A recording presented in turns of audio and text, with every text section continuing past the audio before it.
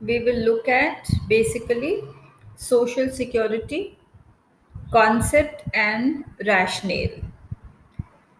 Concept of social security, it is defined as security of an income to take the place of earnings when they are interrupted by unemployment, sickness, or accident, to provide for retirement through old age, to provide against loss of support by death of another person, and to meet exceptional expenditure connected with birth, death, or marriage.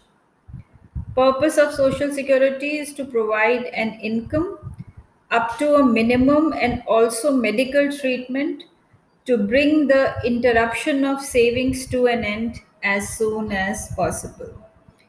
If you look at each of these, then these are the times when the individual is not able to be productively employed. In old age, he cannot work.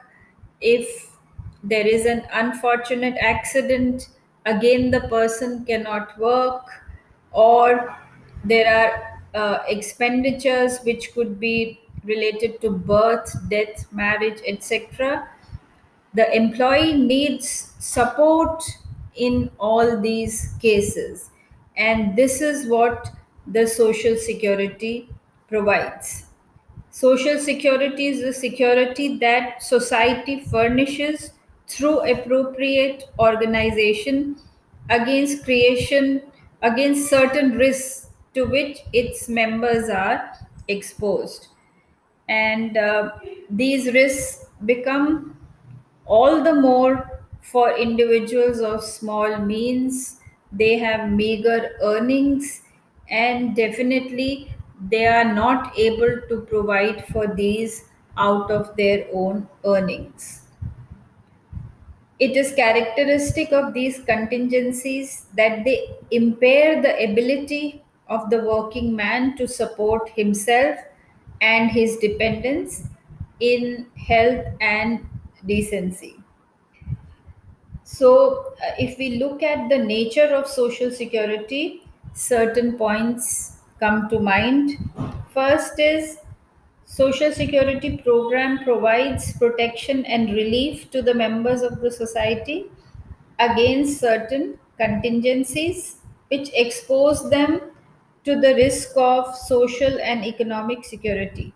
Protection is provided to them in the capacity of members of the society who are related to and who are dependent upon each other. Secondly, social security schemes are implemented mainly through enactments. These are enforced at the local, state, and national levels for the purpose of providing financial assistance to people in distress. Thirdly, the concept of social security also includes social assistance and social insurance. Some sort of cash benefits other than benefits in kind are provided to the individual to compensate for the loss of income which may occur due to old age, invalidity, sickness, unemployment, injury, etc. And social security schemes also provide, in a broader sense, psychological and social security. Look at the rationale and importance of social security. So, social security would include both social insurance and social assistance. It is essentially related to high ideals of human dignity and social justice. So let's look at the importance. First, social security is an instrument of ensuring social and economic justice. Secondly, in a welfare state, social security is an essential part of public policy. Thirdly, the basic aim of social security is to provide protection to people of small means against risks or contingencies which impair a person's ability to support himself and his family. For example, during periods of sickness, old age, invalidity, unemployment, death, etc. Social security measures are generally guided by social legislation. They are brought about by law. And social security is a must for protection and stability of workforce in any economy. Scope of social security is very wide. Social security schemes can include a number of things like health insurance, maternity benefits, compensation for employment injury, workers' family pension cum insurance schemes, compulsory and voluntary social insurance, provident fund schemes, public health services. All these can be a part of a social security scheme.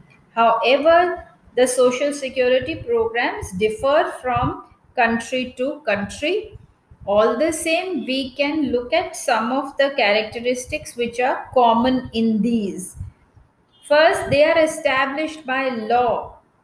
They are in place, the laws are in place in every country. Second, they provide some form of cash payment to the individuals to compensate at least part of the lost income that occurs due to such contingencies as unemployment, work injury, maternity, etc. So, some bit of compensation will go to them in the form of cash. And thirdly, the benefits of the services are provided majorly in three ways: social insurance, social assistance, and public service. These are the ways in which it can be given. So let's take each one of them. Social insurance.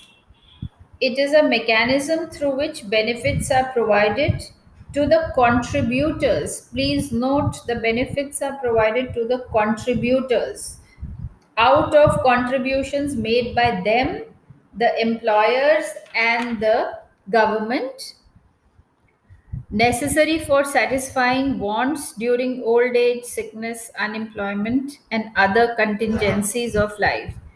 So, main features of these social insurances are social insurance is contributory in nature, as both government and the subscribers have to deposit monthly subscriptions to the social insurance scheme.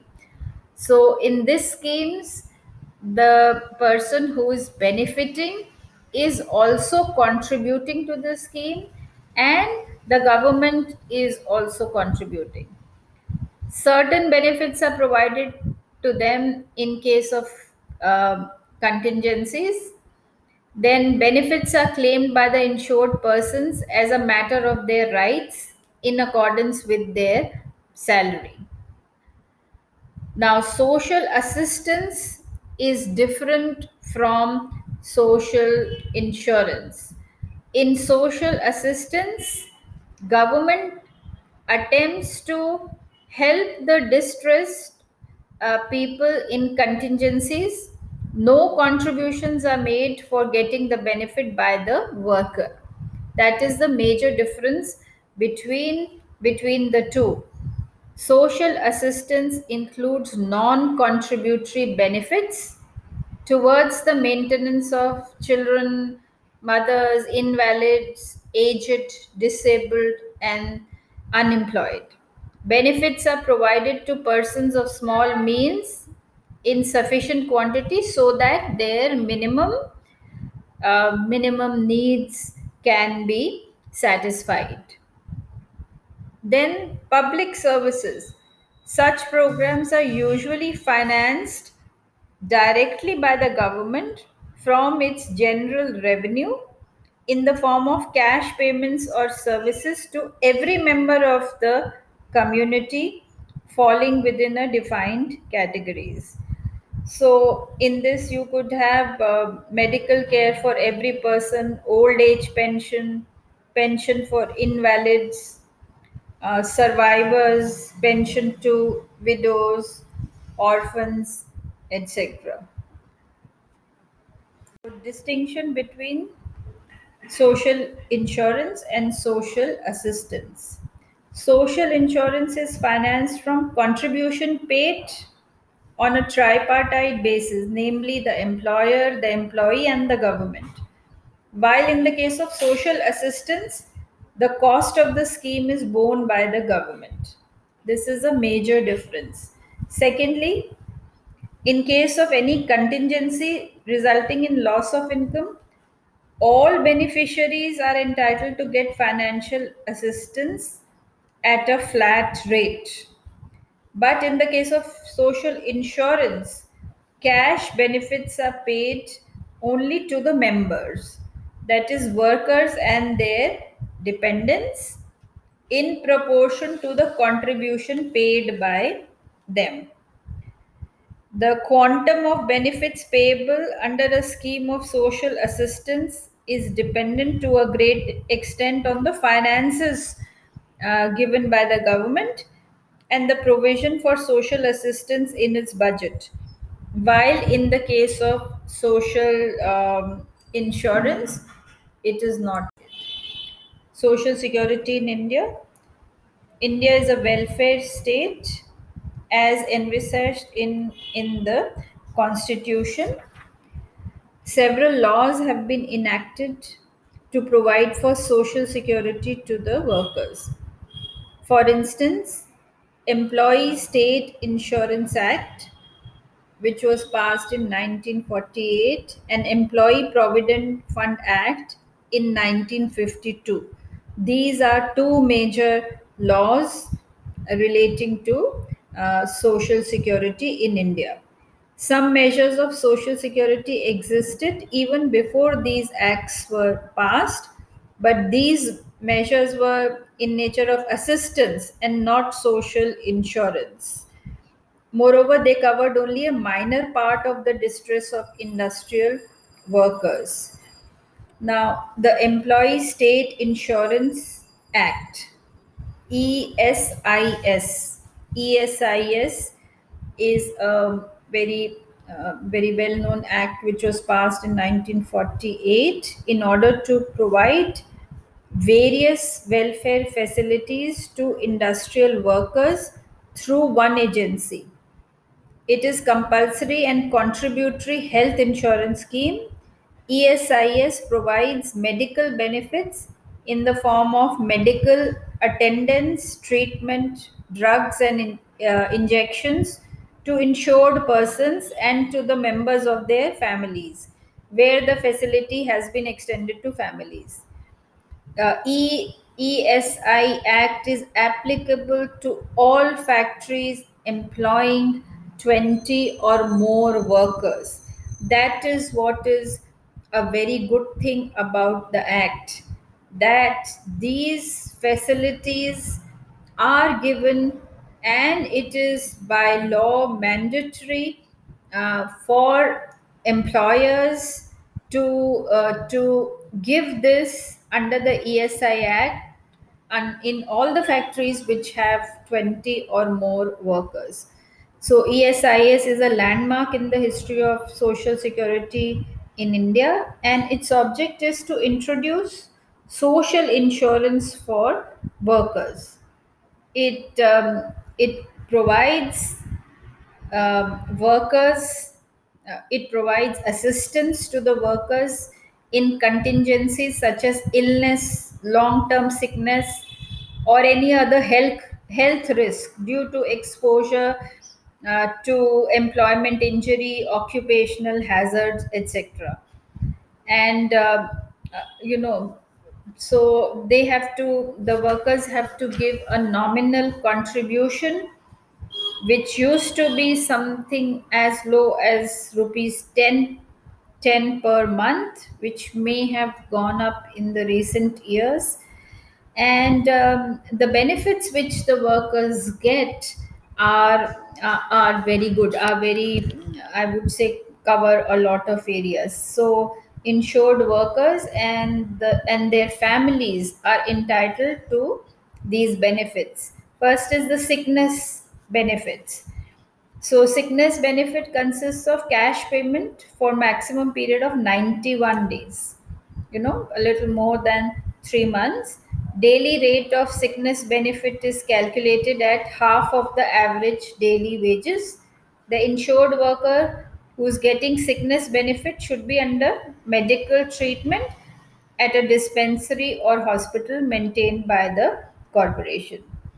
So, insured persons suffering from long term diseases, they will get extended sickness benefit up to 309 days. So this is a very good benefit for a worker who's not able to work because of a short term or a long term sickness. Second is medical benefit. Medical benefit is available to workers claiming other benefits like sickness, maternity, disablement. This benefit is available at ESI hospitals or dispensary of the doctor to whom the worker is attached. Third is maternity benefit in the form of cash payment to the insured woman. Okay. Then fourth is disablement benefit given in the case of temporary as well as permanent disablement, mostly to a worker caught in an industrial accident within the factory premises. Next is dependence benefit given to the dependents of a deceased, the person who has expired, insured worker. It is given in case of a death of a worker due to an industrial accident. Then so what we see is that lot of these benefits accrue to the workers who are working in factories and may face accidents or are temporarily or for a longer period not able to be able to work. Then another very good scheme of Government of India is Employees Provident Fund and Miscellaneous Provisions Act 1952. So retirement benefits in the form of provident fund, family pension and deposit linked insurance are available to the employees under these schemes. So, what happens in this scheme is that the employees would contribute 8.33% of the basic wage and DNS allowance, um, and employer will make a matching contribution. So, whatever is deposited by the employer also makes a matching contribution, and government has enhanced the rate of contribution time and again. Provident fund, there are a number of provident fund schemes. Contributory provident fund scheme has gained more popularity. Okay. And we also have pension. Pension may be defined as deferred wage payment to meet the needs of an employee in his old age. Amount of pension is dependent on the total number of years of the service of the employee and the last pay which is drawn by him. Family pension provides long term financial security to the families of industrial employees in the event of their premature death. Then we have gratuity scheme, 1972. It is applicable to factories, mines, oil fields, plantations, railways, motor transport, shops, and other establishments. Okay, Act provides for payment of gratuity at the rate of 15 days wages for each completed year of service. Okay.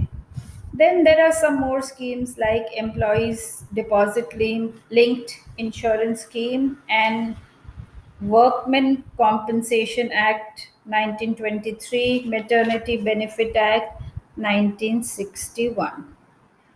So, what we find is that there are a number of good schemes which have been enacted by the government of India to take care of social security.